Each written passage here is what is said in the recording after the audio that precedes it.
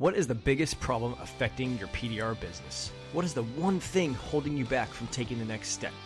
What do you need to change to get the business growth you want?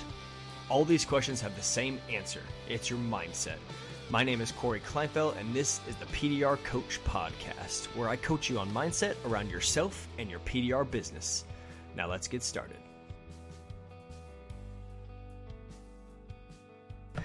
Okay, real quick before we get started, you guys have probably heard that intro a bunch of times over the last year or so that I've put out podcasts. That me asking those questions and saying the answer to them is mindset. And now I have a couple options to help you with that. I'm mostly focusing on the newer techs now to help bring them up into the industry and help them get further faster. First option I have is the PDR Launchpad, and that's for techs between 0 and 2 years in business. It's an 8-week program to help you launch your business into success. The second option that I have is the Young Guns PDR 20 group. That's for techs up to 5 years in business, 0 to 5 years in business. I'm partnered up with Gene Fetty on that, and that is a mastermind group that runs for a year to help you get your business further faster. So if you want to know when these signups are open for that, then go to my website at coachcoreyk.com and enter in your email address. You'll be in my email list, and when I open enrollment for either of those programs, you will know. Enjoy the podcast. Welcome back to the PDR Coach Podcast. Today on the podcast, we have Kip Brooks.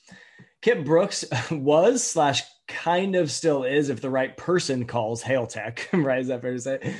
But I think he would define himself now more as a coach. So if you've been around the PDR space long enough, then you probably know his name. Years ago, he was on the PDR College podcast, has been involved, been around MTE, been a Hail Tech, knows a lot of people. So a PDR tech turned coach is obviously someone who has to come on the PDR Coach podcast, obviously. And so I'm excited to have him here. We just met for the first time, I think last week or maybe the week before, but very recently. We've had one conversation and we're coming on to have this conversation. So there's the intro. Welcome to the show, Kip. Oh, man, appreciate you for bringing me on, and still a little upset with Jack Bucknell for not making the intro sooner. But we were a little hard on him. Yeah, we were. We'll buy him a cookie next time I see him on the road. So. Oh, that is funny. Yeah. So the story there is, you basically reached out to me on a Facebook post or a story, Instagram story or whatever that I made. And you were like, you're a PDR coach. Like what is this? And you're like, here's my situation, Brooks Empowerment Academy, et cetera. And I'm like, how have I not heard about you? Like, I know your name because I've heard Kip Brooks. And like, why do I know this? PDR college days, et cetera.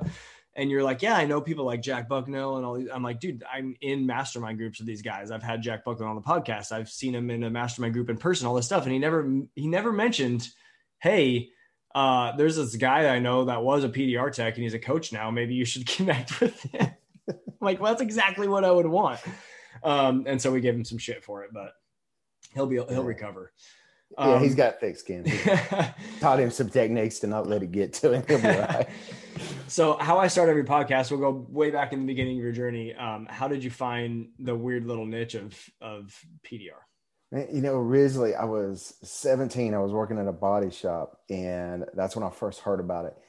And the body shop owner came to me and asked me if I was interested in learning this. And, I was eager. I was hungry. Wanted to prove myself. I was like, I would learn anything anybody wanted to teach me. And went through all the stuff, the testing for the facility and everything to get accepted in, and passed everything. And then like 2 days before I was supposed to start training, he backed out of it because all the technicians in the shop, all the body men, had told him, man, that's just a flash in the pan. That's a bunch of crap. You can still see it when they're done, nitpicks to death. And he yanked it right out from under me. I was like, man, what year was this? Okay. That was like 96, I think. Okay. 97. And then 96, 95 or 96 actually. Okay. And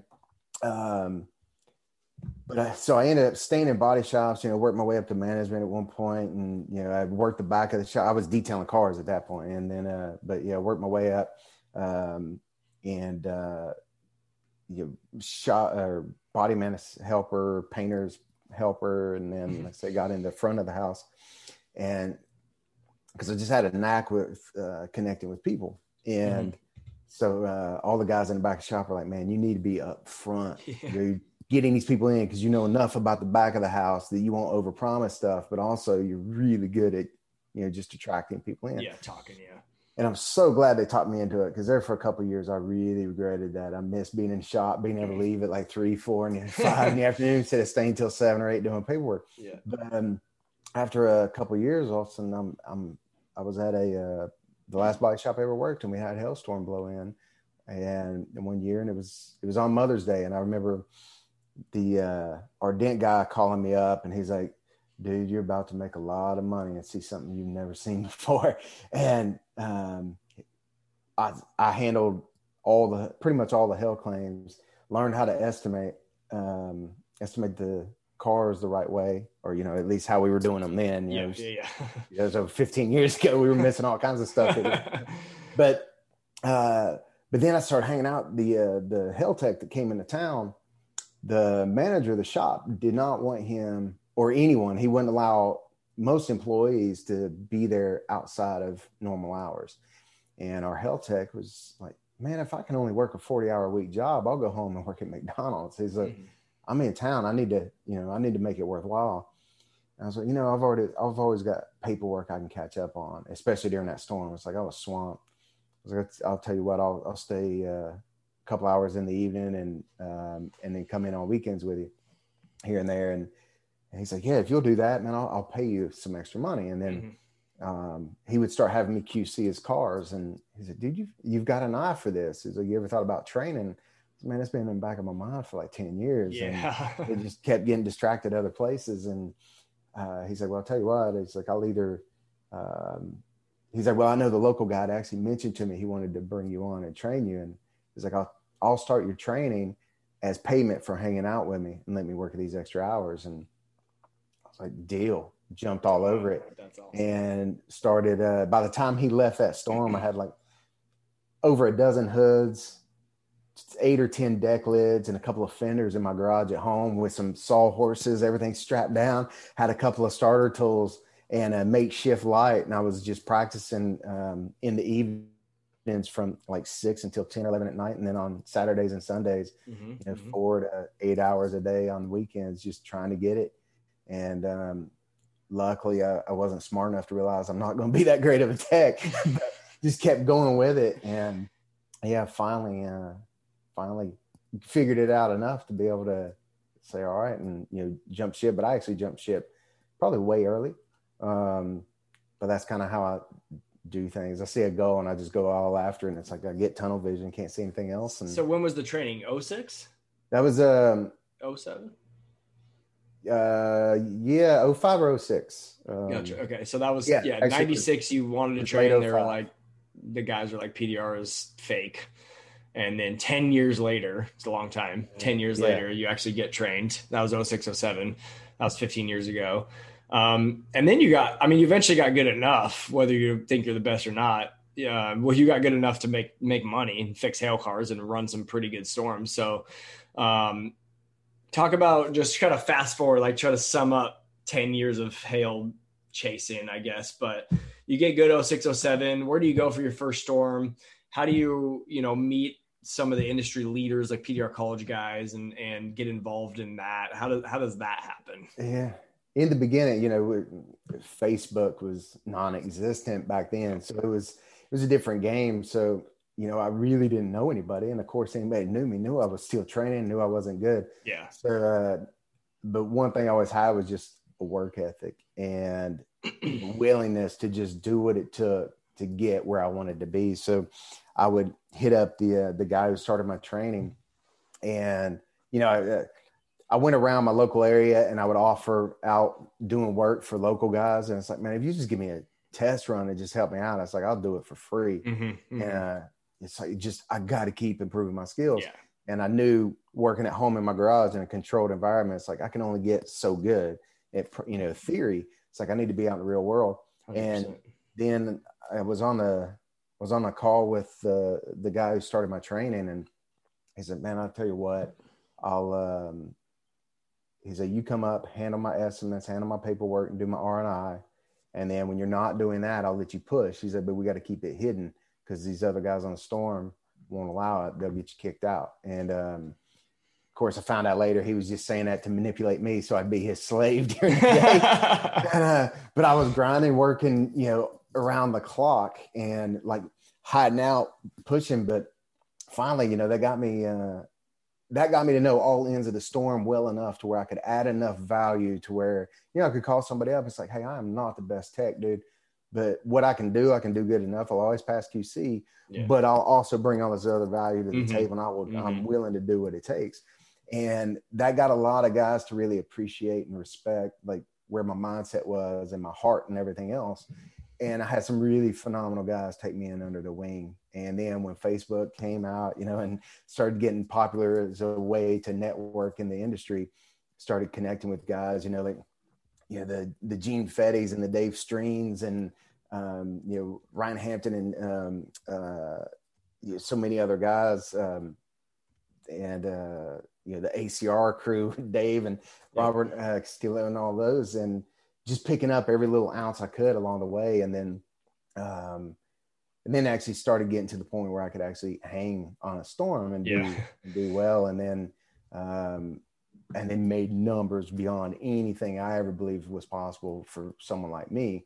And then, but I was able to take, at that time, I knew the inner workings of the body shop. I knew the tricks that the insurance company needed to see. It's like, if I write an estimate this way, they're not going to question it as much. From running DRP, road estimates for insurance companies. Yeah. And I made friends with so many guys that it's like I went back to my notes and started looking, and it really helped me excel at it. It was. So that's the Hale journey. I mean, hard work ethic. I mean, how many times in there did you say that in different ways you were doing one job and then working another job at the same time? Right. Oh yeah. Constantly. That's what it takes. A habit for me, because I had to do it for so long just to get a spot on a storm. Yeah. And there'd be several times where I was giving a shot, and the guys would be like, all right, man, I'm going to give you a shot, but if you fall behind on these tasks, you're not only off the car, you're off the storm. And it's like, all right. So I'd be working at like midnight, 2:00 in the morning, actually doing my pushing, because all day I was busy doing everybody else's paperwork or whatever. But that's what it takes. I'm really grateful for, as much as it sucked, I'm really grateful for it, because it taught me like what's really possible when you got your mind right. Like the body will keep up. It's like you get your mind strong.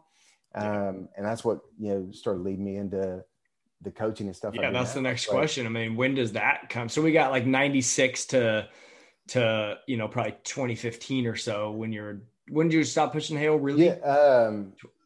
Fully stopped chasing fully. I guess it was I started going into kind of part-time chasing in, I think, 16. Okay, so that's like we covered 20 years in 20 minutes. 15 to 16. Actually, 15. Because 14 was my best year ever. I actually did far beyond. I was like 386K in 6 months. Yeah. And after that, I was also kind of spent. And then that was supposed to be the year I retired, but divorce kind of changed that.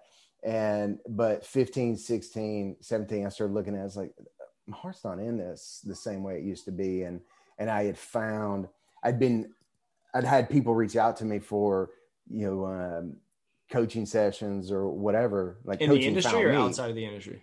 A little bit inside the industry, and then from outside the industry. Coach, like mostly. You being their coach? Yeah. Okay. Can I stop you real quick? Why? Totally. Like, why did they?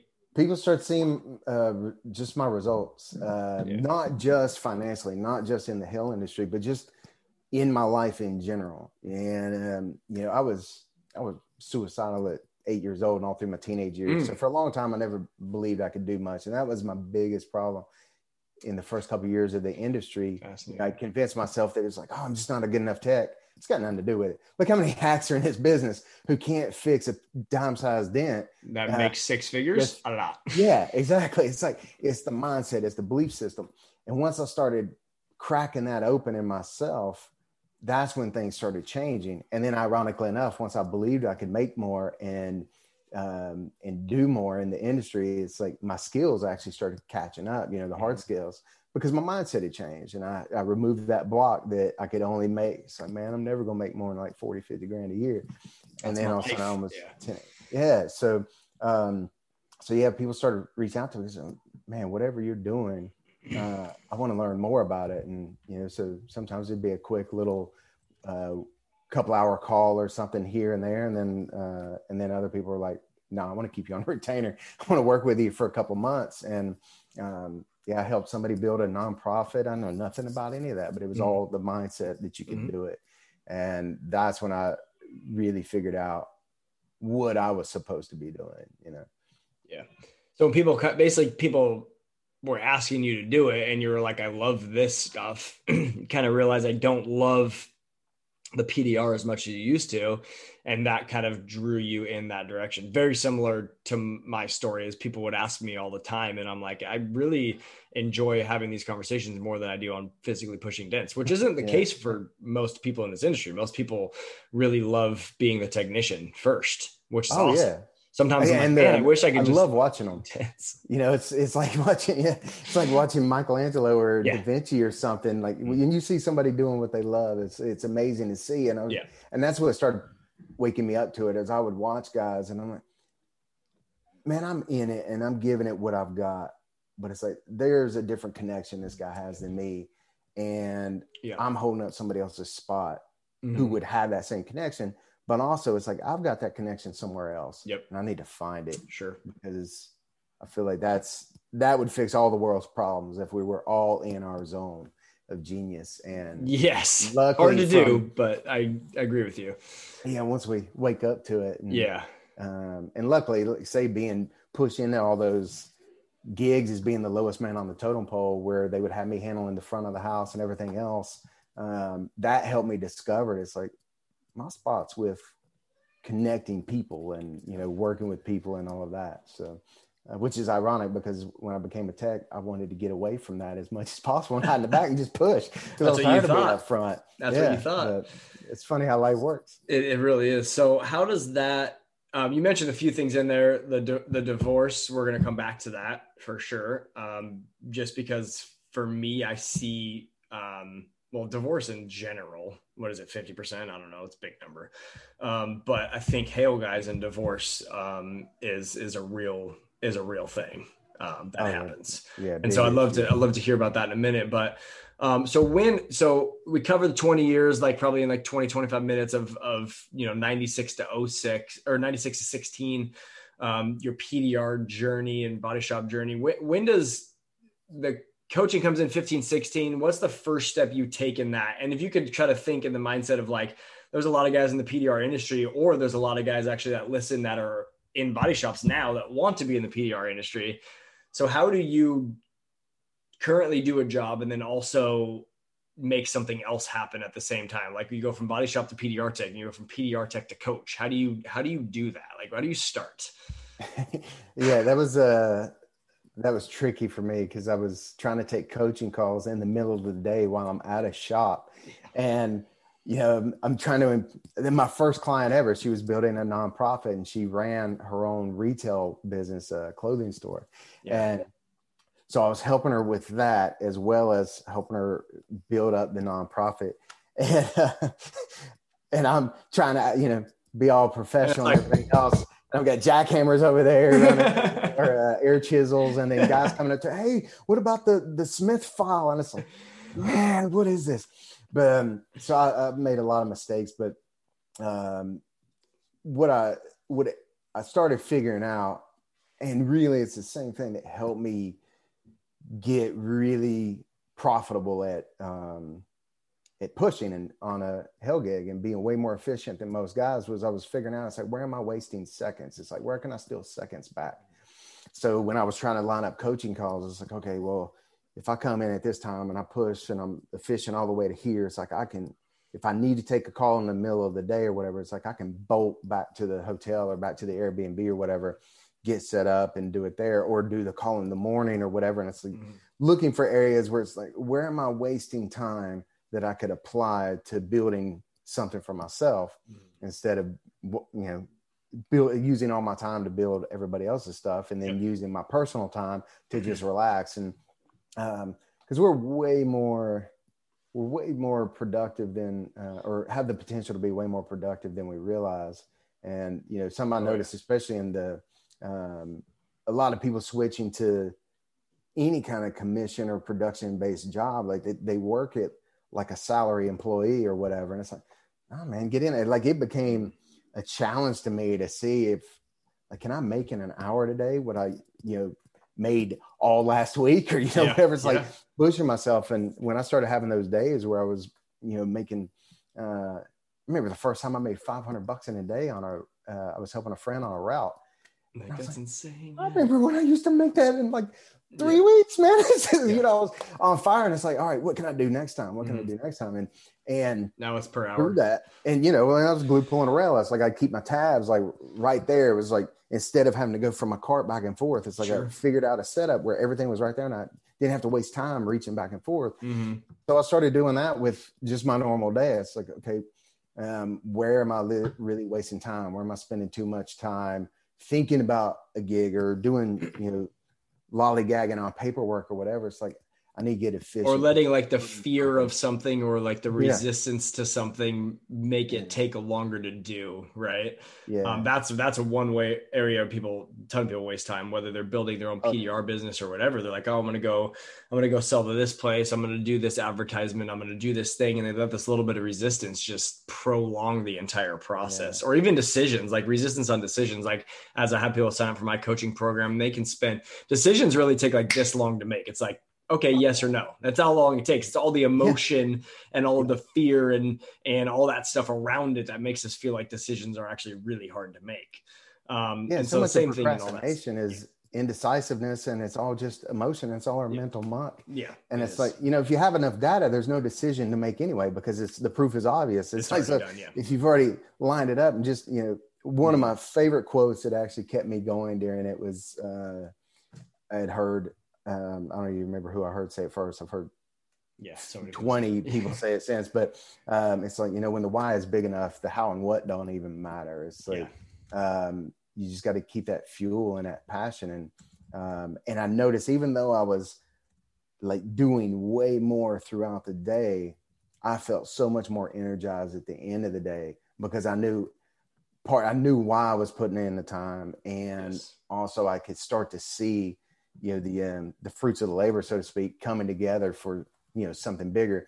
And it actually helped fire up my passion for PDR again, because it's like, this is why I've been doing it. It brought the opportunity. It brought the networking. It brought the knowledge. It gave me my own personal experiences and, created my own lab to use myself as a guinea pig. And then, that's exactly the financial gift to be able to go to the trainings and all of that. And it really got me excited again, just about life in general. I was trying to picture you like at a body shop, like you said, taking calls in the corner, trying to be quiet or whatever.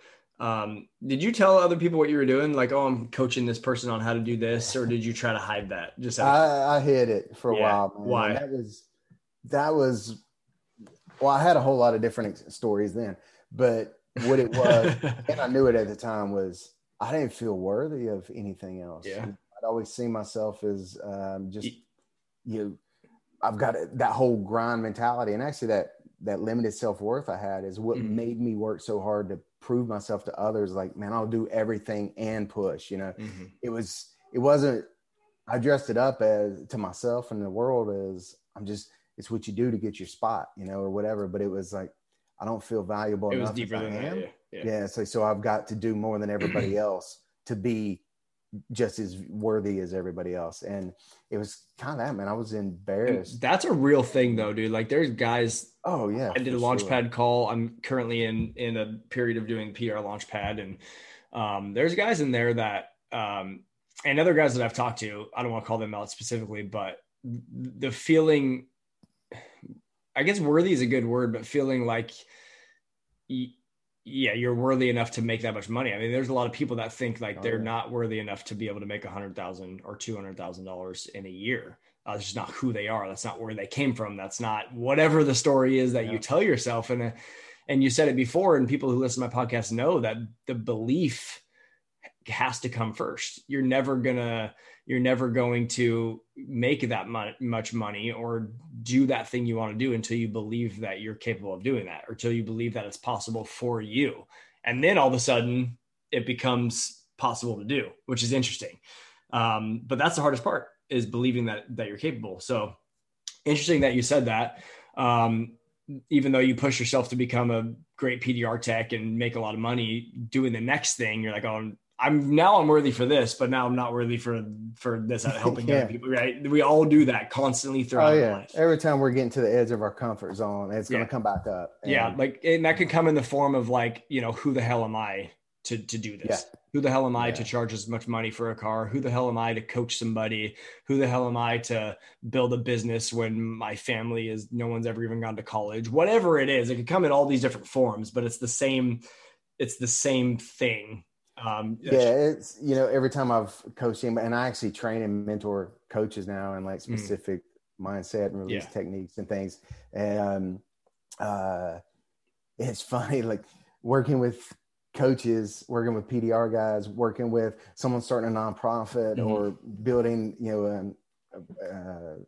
someone else who owns like 10 mortgage companies throughout the East Coast. And all of them, it's the same thing. It's a form of imposter syndrome. Yeah. We all have it. And it, whether you call it self-worth or procrastination or whatever it is, imposter syndrome. That's a really good way. It comes down to that. It's that, who am I to do this? And it's like, you are exactly the person who needs to be there. And it's like, even if there's a million other people doing it, it's like, they're not going to do it your way. And I really believe, I had a mentor tell me, I think in like 2011 or 12, it was like, you wouldn't have the desire for something if you didn't have what it was necessary to do it. Yeah, I believe that. Insane, man. But then, like, that makes no sense to me. I was like, get out of here. It's like, no. And but then I started like buying into it, and I was like, why would it's a frequency thing? It's like we can only really tune into the things that we have something there's something there that we can add. And it's like, once you take ownership of that and really connect with it and have rapport with it, it's, man, the rest just kind of happens, And the idea, like, I feel like another way to put it would be the idea comes to you, like the ability for you to think of the new idea that hasn't been done before, or to think of the new thing that you've never done before, comes to you because it's something you're supposed to do. Yeah. Sometimes I feel that way. Like when you have those ideas, I'm like, okay, this is the direction I'm supposed to go now. And we fight that. I fought it. You've done it. Everybody does it out there. They're like, I feel like I'm supposed to do PDR. They really do. It took you 10 years, right? You felt like that in 96. And then all the other people, whether that could be your coworkers, your parents, your significant other, your whatever, be like, dude, that's fake PDR shit. Don't even do that. But you're like, I feel like I'm supposed to do this, like you were supposed to at that time. So you can't let all these other people and all these detractors hold you back and keep you in that limited space that you want to be just because they are. You know what I mean? Yeah. Doesn't mean you shouldn't go do that thing, but it's hard and it's scary and it's imposter syndrome and all those things, but doesn't mean you shouldn't do it. Yeah. And one thing I realized when I was like really trying to get myself to, buy into that whole idea of if you've got the desire, there's a reason for it and you're supposed to check it out. And is I finally realized, it's like, there's a whole lot of things that pop up and we find ourselves saying like, I just can't even resonate with that. I can't even wrap my head around why someone would do that, like climb Everest or, because it's like, that's not fun at all. And it's like, or, not to go dark, but it's like, abuse a child or go vegan or whatever it is. It makes sense to us there. Why does it not make sense the other way? But, we're naturally negative creatures because it's a survival thing. So it's like, just think about it for a little bit. If you automatically know exactly what you're not supposed to be doing and what you're not put on this planet for, it's like, so when you get this, this pool somewhere else, look into it. Yeah. And it may not be exactly like, people are drawn to sports and then realize they suck at it, but they're really good at coaching or they're really good at managing or whatever. It's like, it's information. It's not exactly. Or they're it can come in all different forms. It doesn't have to be a big thing or success and like massive success in life. You love sports, but you realize that and you love kids and you realize you want to be like a high school coach, or you have kids and you coach all their sporting events or whatever. It doesn't have to turn into like this big successful thing or whatever. You just got to pay attention to those thoughts and really just try to let them show you like what you can, what you're meant to do or what you're supposed to do. And that, like, same thing for both of us with being in PDR and then getting pulled in the coaching direction, is that like people were telling us that. Like sometimes sometimes it's right in front of your face. Right. Yeah. And the funny thing is, this is it's almost a stupid story to tell, but like, I knew I wanted to be a coach and a business coach. And I had a coach at the time, and I was like discussing what to do. And I was working on my PDR business as well through my business coach. And then I wanted to become a coach too. And we were working on that. And I literally didn't know what I wanted to coach in. I don't know. I feel like I love talking to people, helping, blah, blah, blah. And he's like, are there any coaches in PDR? And I'm like, no. And he's like, why aren't you a PDR coach? I'm like, I don't know, but that's what I need to do. It's funny. Like, it's right in front of your face sometimes, literally right there. And you're just like, pay attention. Yeah. You know, pretty funny. Yeah. And so is our nose, but our eyes block it out, right? Yeah, so we actually think about it. And it's the same thing. Then you can look at it. Yeah. The most obvious stuff is what we're looking right past so many times. So go back a little bit. I think this is just something we should talk about because I think it's important. You were a Hale guy and you got divorced. I think it's a real risk to Hale. Is that fair to say? A risk or a possibility on Hale? So can you just talk about that? If you don't mind sharing, I guess maybe what happened, maybe something you could have done different, maybe your perspective on it now. I don't know. Yeah. You know, with any business, especially in entrepreneurship, that if you got a crazy work ethic and trying to be successful at any business, your relationships can take a toll. And then you add the hell end of traveling and all of that. It's like, man, that just ups it, right? Because then it's like all the lonely nights for weeks and months at a time. And I would get obsessed with, you know, because I had a lot of lean years in the industry, and that drove me to where, you know, I thought it was an abundance mindset of like, oh no, I'm breaking personal records, and I'm, you know, making 50 grand more than I did last year, and, you know, 100 grand more than the year before that. And I was like, oh yeah, and I'm providing for my family, and I got all caught up in that. And especially for men, you know, the masculine is automatically like results oriented. And once we set a goal, it's easy to get tunnel vision. And so for me, like, say I wrote it off as like more of an abundance mindset. I was driven because my kid's mom and we had laid out this idea of where we wanted to go in life. And I was planning on retiring from the PDR industry rather early. And so I was just grinding it out. But what I didn't realize is I was actually coming from a scarcity-based mindset of, because of all those lean years and starving, and when I couldn't afford to buy my kid diapers and turn on the heat, you know, and it was like out of that fear, and it kept me from not even just coming home on a regular basis. Like, I know Dave Strain is real big on telling guys every other weekend, man, get home. Every 2 to 3 weekends, get home. And I was like, that's asinine, dude. What are you, nuts? You know how much money I can make? And it's like, oh man, I'm making like $4 grand a day on a storm, you know, or whatever it is, and or even $2 grand or whatever. But it's like, I'm gonna spend $1,500 to get home and not get $5 grand in the weekend at work or whatever. And I wasn't going home every 2 to 3 months. I was on the road at one point, I think just over 3 months before finally she brought the kids out to come see me. And even then I was still working nonstop. Still didn't see it. But I was able to pack it inside and be like, I'm taking care of my family. And it's like, not exactly. Yeah, there's something else in there. And but it's really easy to happen, especially in the hell world. And luckily, you know, there's enough because, you know, the business definitely has its cutthroat section. And that was part of it too, is I was terrified. The guy that brought me into it used to tell me, he's like, oh, if you take a day off, dude, you're losing a gig. You're out, you know. And so I had all this false belief in my head anyway. And again, my imposter syndrome kicking in of like, oh, I've got to outdo everybody else. I've got to outwork everybody else because I'm not as good as they The are. only way, yeah.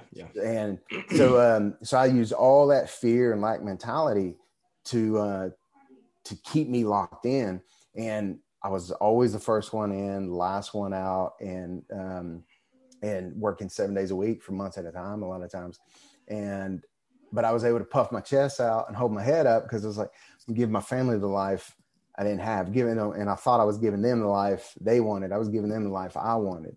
And so that was a big factor in it too. But communication just completely broke down because like I wouldn't even get on the phone. I was like, no, if I'm on the phone, my attention is distracted. So I got to keep pushing.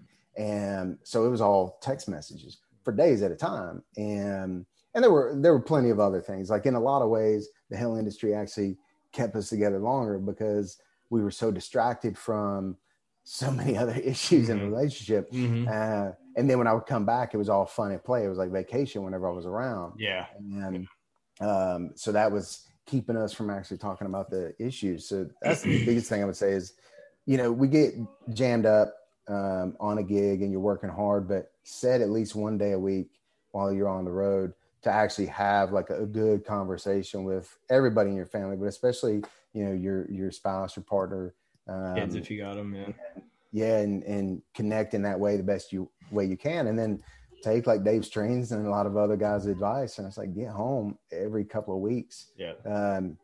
You need it for you, and your family needs it. And, that'll, and if you're blessed enough to be able to travel with them on the road, man, do it. Best year I ever had was 2012. And it was one of the worst years financially on a hell trail for me.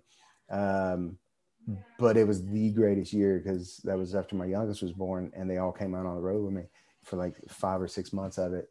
And I have the best memories because I was taking off weekends and hanging with them. And sure. That was the best time. So I've never been I've never left for months at a time, but I Good can job. definitely, yeah. I have a great route, so it definitely helps. But there have been periods of my life where I would, leave for work at 5:30 in the morning and get home at 9:00 at night when I was building my PDR business, or helping my dad build our business and working a lot and trying to build dollars and create this life that we said we wanted and all that stuff.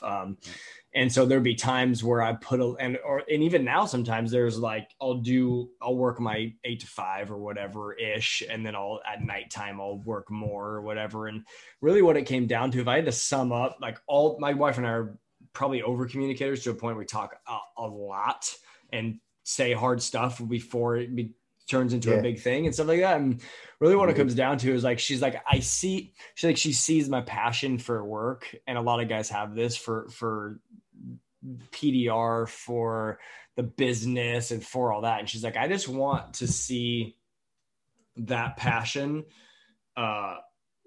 in family, in kids, in with me. Like, that's what she wants to see. Like, put as much effort into a relationship as you do into your work. Not necessarily time, because that's not going to happen. Most of us, to live a life that we want, are going to work 8 to 10 hours a day and be home with the kids for 2, right? Or 3. But like when I'm at work, like you said, I'm trying to find like a second that I can, like, if I carry my tapper in my pocket, it'll save me this. If I get like literally, like, I'm always trying to find this like little bit better thing.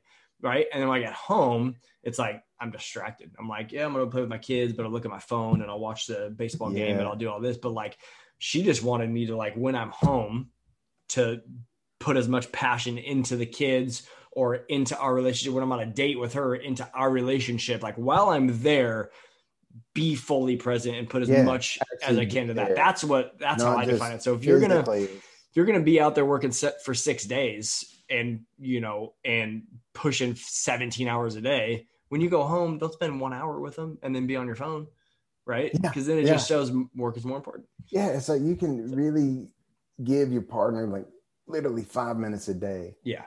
Full actual work 100 hours a week, but just give 100% in that 5 minutes. It's like, it's not that hard. And the world's not going to fall apart. Right. And because especially too, with especially talking about, being a man and having a wife at home or, girlfriend, whatever it is.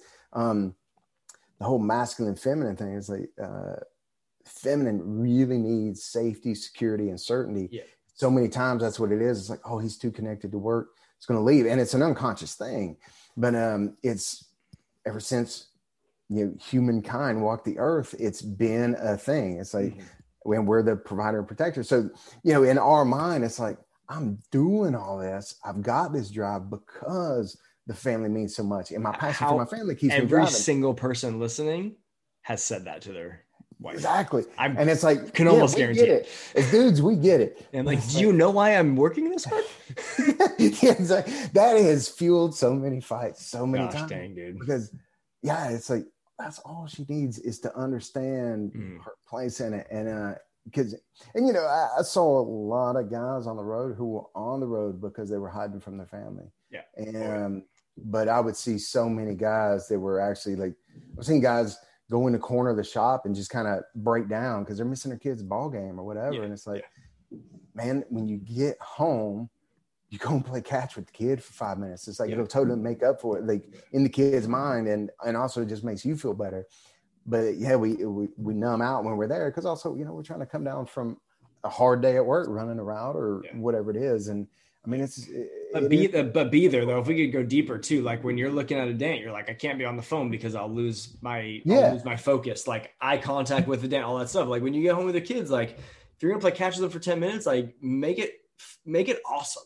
Right? Like look them in the eye, ask them if it's fun, ask them what they want to do. Like just be engaged. You can tell the difference. Like we all know that we're like, hey, I'm happy to be home. Like blah, blah, like I got to go make dinner or I'm going to go barbecue or I'm going to go on my phone or someone texts me. Like not the same. Looking at something like this, like, oh yeah. Hey, that's great. Oh, you hit a home run. Awesome. Yeah. I'm really proud of you. It's like whatever. It's like, it's obvious. And one of my mentors had said, he's like, if you're reading a book and your kid comes up to show you something, or you're on he was old school. He didn't have laptops and computers when he was coming around, but he's like, you close the book. You don't just hold it and talk to him. He's like, close the book. And so I started doing that with the laptop. It's like, okay, close it, slide it away. Yeah. And then they know, and turn the phone upside down and over there. Yeah. And because especially being in the coaching room, it's like so much of my business is online. Yeah. So it was really easy for me to just constantly like have it right here. And it's like, no. And I still work at it now, but for sure, we're not perfect. Yeah, we're human. So what do you do as a coach?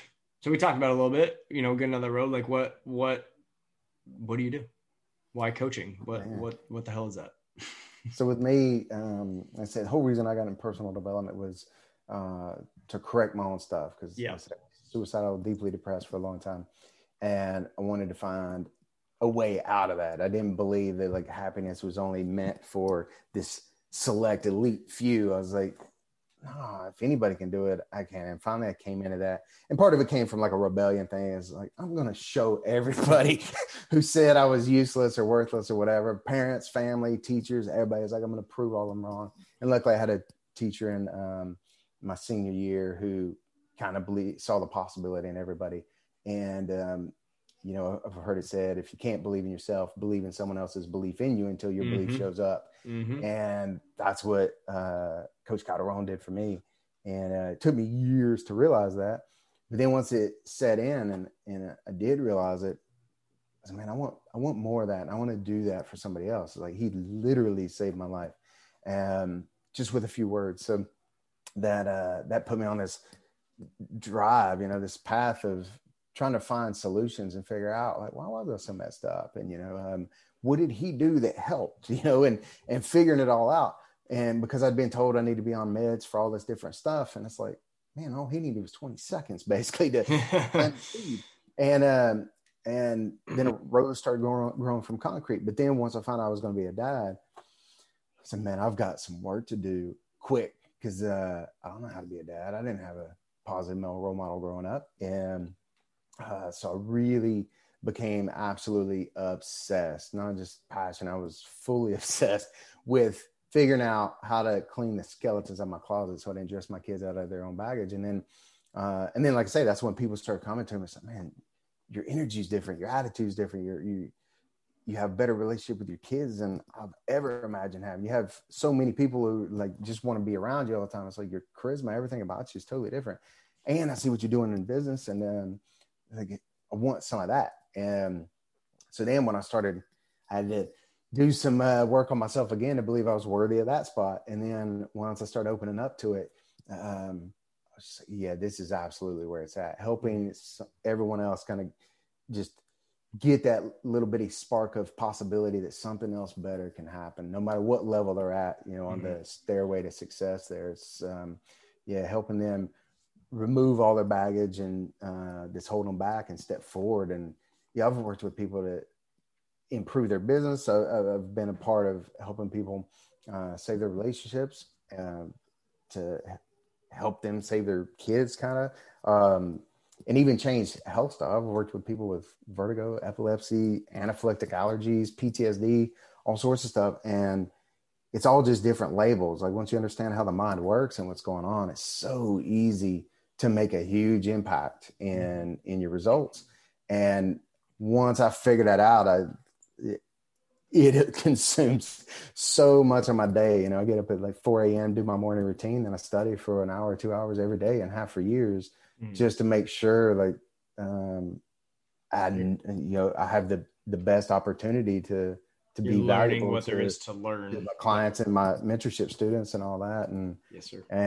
And I teach them my kids too, man.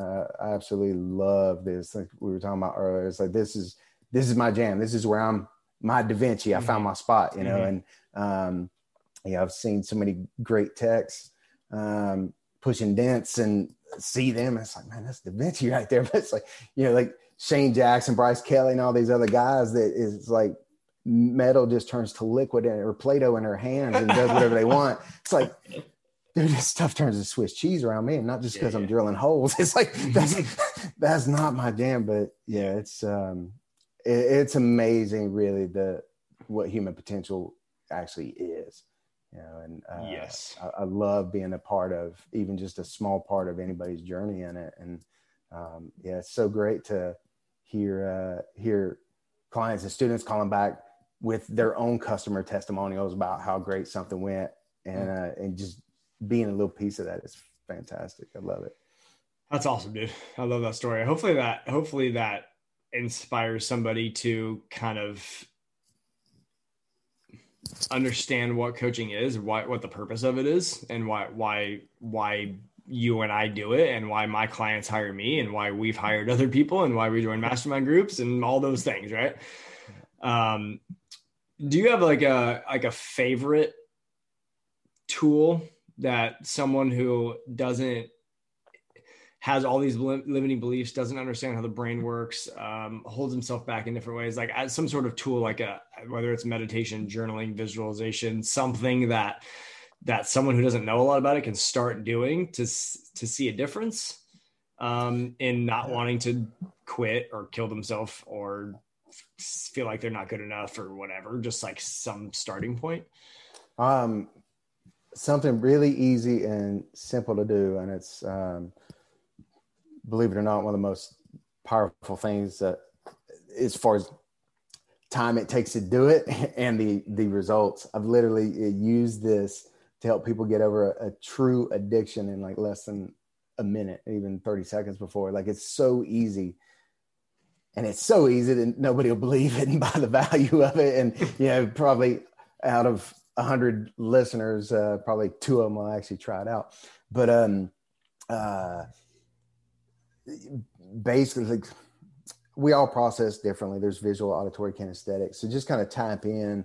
And it's like, do you have an image? You know, think about what it is that's holding you back. And it's like, if you're having a challenge coming up with that, it's like, okay, just ask yourself, like, kind of map out real quick in just a couple of sentences, you know, paragraph or two, what your ideal situation is. And then kind of read through it and just look at it, kind of think about having that. And then then just ask yourself, like, what's the worst thing about getting that? Or what's holding you back from that? And, or even just try to just visualize or feel yourself in it and see what comes up. And whatever it is that comes up, whatever limiting belief, however it shows up, for some people it'll be a feeling. Some people will actually hear in their head, you know, their high school principal telling them, you're such a loser or whatever, or just feel it, or just see a picture, or maybe a mix of all of them, but figure out what it is. Is it a feeling inside or out? Do you hear something? And do you see something? It's like, then just kind of tap into that, pay attention to where it's at in your body. But and do what we call just changing the submodality. So like if it is a picture, for instance, most of the people, if it's a real strong limiting belief, it's going to be right in front of them, like, with their eyes closed, their eyes open, whatever. It's going to be kind of in front of them, and it's going to be really big, and it's going to be in color, things like that. You just reverse a lot of that. So shrink it down, make it small, get it as far away from you in your mind as you can, or even behind you to where it's actually in the past, because that's how the mind kind of represents and stores it. Flip it upside down, scratch out the image, make it all fuzzy, like, the 13 channel TVs that were, I grew up with. Or if it's an auditory thing, you just hear somebody talking, or that's part of it, like change the voice to like Mickey Mouse or, Donald Duck or something like that, or even turn it down. Or if it's on the left side of your head and it's moving through, then take it to the other side and make it just move away, or, or if it's kinesthetic thing where you just feel it in your body when you think of it. So you can literally like kind of reach in. I've done this with Jack Bucknell, actually, playing around as a demo once in front of a group. It's like, actually kind of take it out, or, or if it has a color to it, it's like change the color. If it's spinning, spin it the other way, change the shape. Just doing that, because whatever it is, whether it's a sound, whether it's a picture, whether it's a feeling, if it's really impactful and holding you back, it's going to be kind of large and intense. So what would you have to do to shrink that down? If you had a basketball and it won't fit where you're trying to put it, it's like, well, just deflate it. And it's the same thing. And literally, I've had mentors actually help people get rid of things like schizophrenia by doing very similar things. And that's just something simple that we can do with ourselves. There are other techniques, but if you don't know what's going on, they can get a little dangerous and actually elicit some intense trauma and things like that. But this technique is literally seconds, not even a minute. Yeah. So, and some guys are listening. They're like, what is going on here right now? Yeah. Right. Which is okay. That's a fair question. So yeah, totally. I try really hard on my podcast to distill it down into stuff that everyone can hear. Because some people are like, listening to that, like, what the fuck this guy's talking about? Look at something, feel like, what? I don't know. It's been shown by people smarter than both you and I, if that's fair to say, that our brain has much more power than we know that it has. Oh, yeah. And actually, so looking in the future, practicing visualization over and over, like if you're going to go, and everybody does this probably, but if you're going to go give a speech, you're going to visualize yourself giving that speech a bunch of times. And the reason why you do that is so that when you do go give the speech, you feel like you've already been there, right? And we all do this when we are pushing our limits in dent repair. We get a big dent that we're looking at, and it's booked 5 days out. And many, many times throughout the week, we're going to picture how we fix that dent, what tool we use. Yeah. We're going to take the fender liner out. We're going to drop the headliner. We're going to remove the tail light, whatever we're going to do. We're going to fix it this way. And they're like, but what if this happens? I'm going to tap this area down. Maybe I'll start with glue pulling. If that doesn't work, I'll detour to, like, we're constantly visualizing what's going to happen with that dent. Everybody does it. Everybody that I've talked to does this. The reason we do that is because when we get there, our brain has already felt like, we got this shit. Like, this is how you start to create the belief that you're able to fix that dent. Right? You're not doing this when you put a dent in the hood in your garage, but you put yourself in real world scenarios. Like, I told this guy $800 and I told him to make it perfect. I better fucking make it perfect. Right? So you're doing this thing. That's the power of what visualization does. And so what you're saying is doing this for yourself, right? So we determine how you process things, whether it's visual, audio, tangible, whether you feel it or whatever, and then go down that road in your own head, in your own private space, go down that road and figure out what is actually holding you back. Like you said, that one comment that this teacher said to you back in the day, I've done this. And sometimes this road will lead you down to this comment, because every memory you've ever had is still in your brain. We just don't see them all the time. They're there. We just don't access them because we don't think of these things. We're just like work, food, wife, kids, right? Or whatever it is. So go down that road and ask yourself the question, why? Go a little deeper. Why? Where did that come from? Like, and then, like you said, go. So that's the idea, is to go down there. And then the crazy thing is, and I think you believe this too, and you've seen it happen, and I've seen it happen, you can literally change the past, right? Because the past is an accumulation of thoughts. Yeah. That is current in the future, and it's current in the present time, right? So if you can go back and change your perspective on past thoughts, that will change the way you see things today. Right. So if you can go back in there, like you said, and that change rocks it. A lot of people's minds, but yeah. Totally. What's that? That rocks a lot of people's heads when you tell them you actually can't change the past. Yeah. Well, there is no past.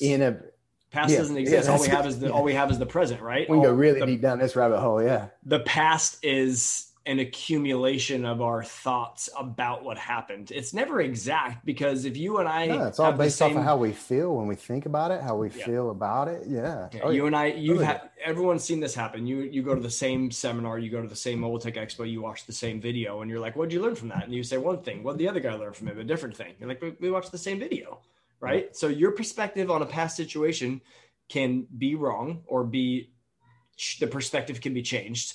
Maybe there isn't even a right and wrong, but the perspective can be changed, and that can affect the way it affects you today, literally to the point of changing suicidal thoughts or schizophrenia, or making it so you can walk into a dealership, or feeling worthy that you can make 100K. It could be a big thing or a small thing. Yeah. So I know we went down a weird path, but hopefully that little tool is something that can help you have a different perspective on what you can accomplish in life. Yeah, there's what kind of joke little saying of like, when's the best time to kill Godzilla? And it's like, well, when he's a little baby lizard. So it's, think of whatever's holding you back, and like say, whether it's visual, auditory, whether it's a feeling, whatever it is, doesn't matter. Yeah. But it's like, think about it. It's like, okay, you've got this big Godzilla now holding you back. It's like, well, just shrink him down to a baby. And it's like, then he's not scary anymore. And then like you're saying it's like, just imagine what you actually want. What's the outcome you want, and live that over and over, and because our minds, our brains, everything's stored in the same spot, and our mind and brain both, they cannot tell the difference between fantasy and reality. So it's like, use that to your advantage, because that's exactly what you're doing when you're freaking out about, man, I'm scared to make this sales call as a dealer because I'm not good at talking about people. And so, well, guess what? Number one prime directive of your unconscious mind is protection and safety. So if you're worrying about something, it's going to keep you away from that. And it won't allow you to be a liar. So whatever you tell it over and over to yourself that you want, and when you're worrying, you're telling yourself what you want, just in a negative context. It's going to be like, okay, he wants to be scared to go make this sales call. Objective complete. Yeah, exactly. So the way I see it, and you can tell me, we're going to go long. So if you guys don't want to listen, you can shut it off, but I know you want to. So we got two spots. We got our old animal brain, and then we got the prefrontal cortex that can control that, right? So a brain and a mind. That's how I like to determine then the brain and the mind. The brain is like an efficiency machine, basically just completes tasks for you, whatever you tell it to do. But your mind, that's what makes humans, is that we get to actually like think in the future and can go in the past, and we can like make goals and decide we want to do things. And it doesn't mean we always do them, but we can make between me and my dog is not thinking about tomorrow. He's not thinking about where his next meal comes from. He's not thinking about his income next week, or his like how he pooped yesterday in my house and he's upset because he did that yesterday. He doesn't think those things. We do that. Right. Yep. Which is an amazingly powerful tool, but also can be very, very negative, right? Brain is an efficiency machine. So if you tell your brain, you tell your brain, a relationship, all the time to be scared or be fearful or do it this way, or go in a routine of every day you get home, you drink 6 beers or whatever it is, your brain's just going to keep doing that.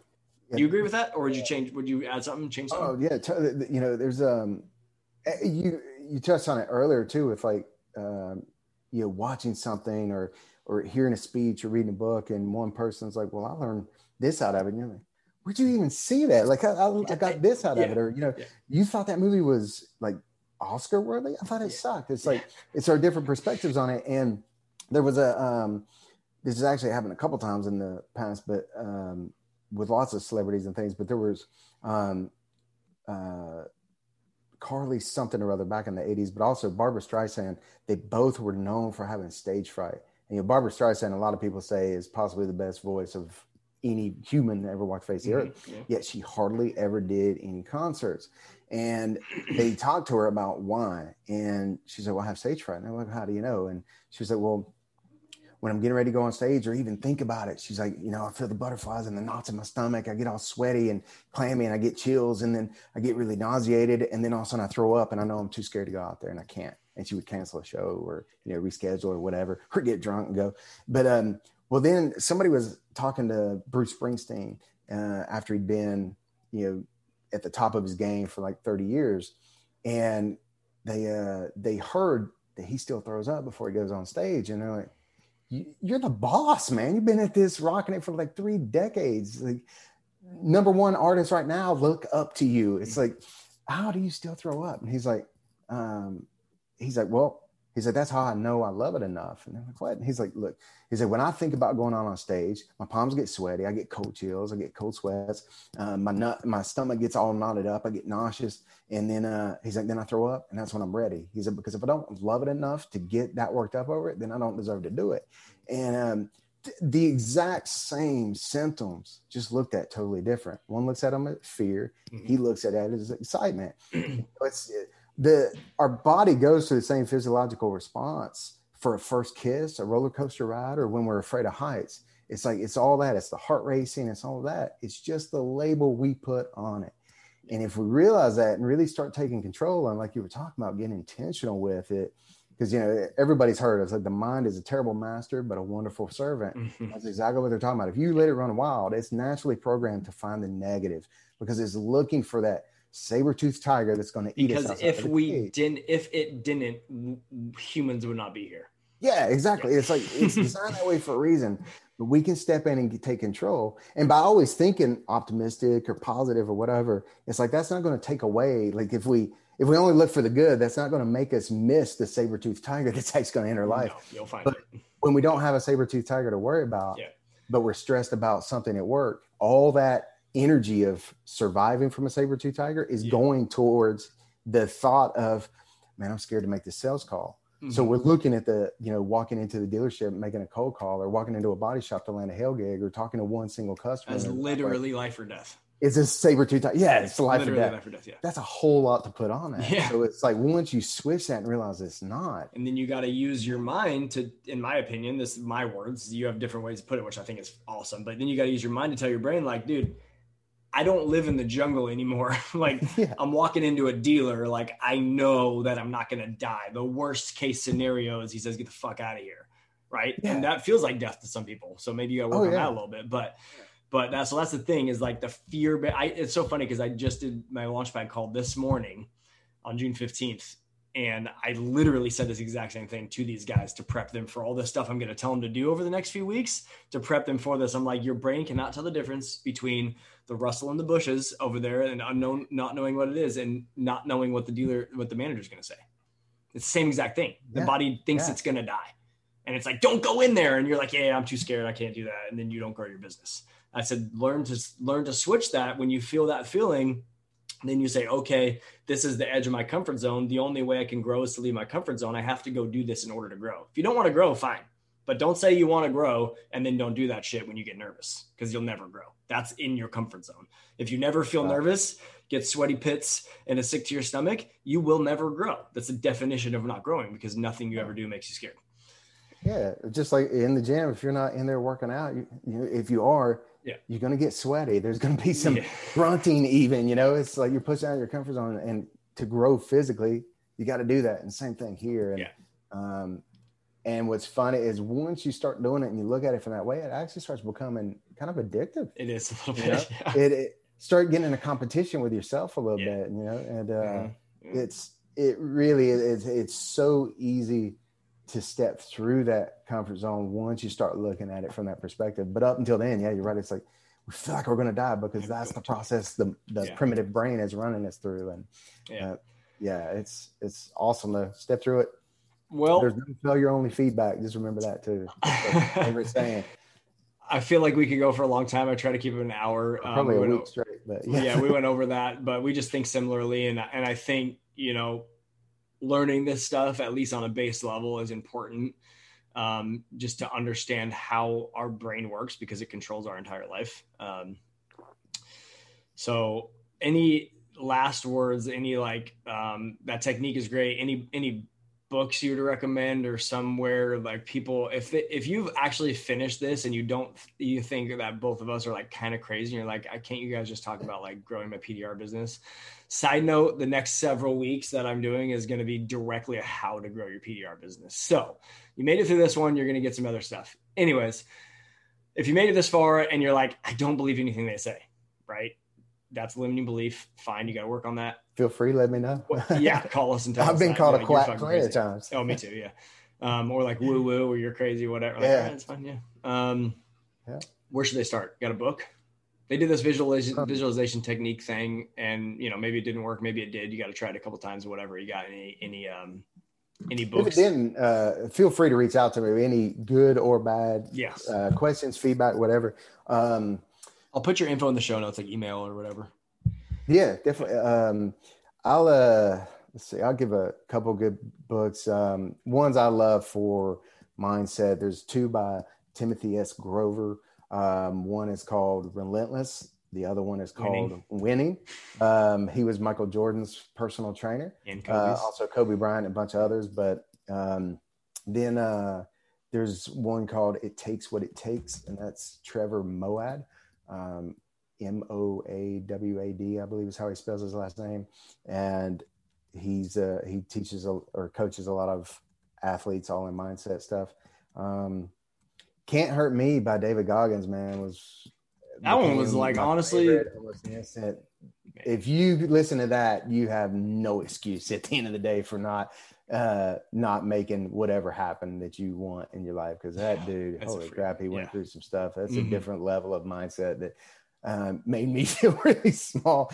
Those are actually some of my favorites. And then honestly, there's The Four Agreements, man. That one was a huge one. That's kind of more of a spiritual book, but really helped me change a lot of things about my life. There was a time where I was reading it every month to really kind of incorporate it, and it helped me feel a whole lot of stuff and look at myself different. I think I saw the other day that was like Tom Brady's favorite book, or somebody famous like that, The Four Agreements. But yeah, I have read all of those except for It Takes What It Takes, and now I'm going to read that one next. But it came out not long ago. I got it about 2 weeks ago. I've listened to it 3 times. I'm halfway through Winning right now.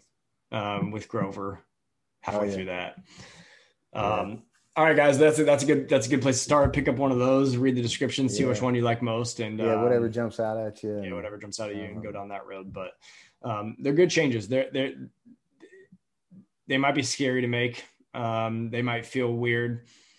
They might you might be that guy trying to go to PDR training, and all the other body guys are saying, don't do that shit. You might be this guy in your family that's like, hey, have you checked this book, Relentless? And everybody else in your family is like, oh, fuck that. You're like, what do you think? It's all woo woo. You think you're like you'll get that. I got it. Oh yeah. People say it. That's how you know you're going down the right path. Exactly. That's the more I go against that stuff, it's like the better things have come out on the other end. Mm-hmm. So for sure. And if you're getting that, and you're having a hard time pushing through, reach out to Corey, reach out to me. Like, you need a little boost, you need somebody to pat you on the back, whatever, kick in the butt, to get you on. Like, just reach out to us, man. We've been there. Yeah.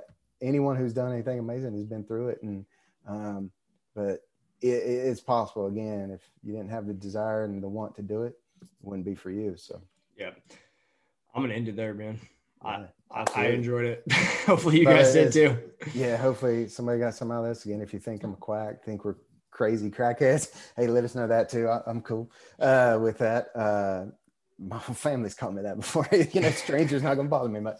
But Corey, man, it's been fantastic. I love what you're doing. Thanks, and anytime, man. Let's do it again in any way, shape, or form. Yep.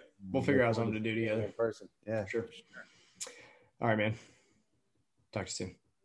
Thank you for listening to another episode of the PDR Coach Podcast. If you got any value from this podcast and want to do something for me, then the best way to do that is to subscribe to the podcast and give me a rating and review.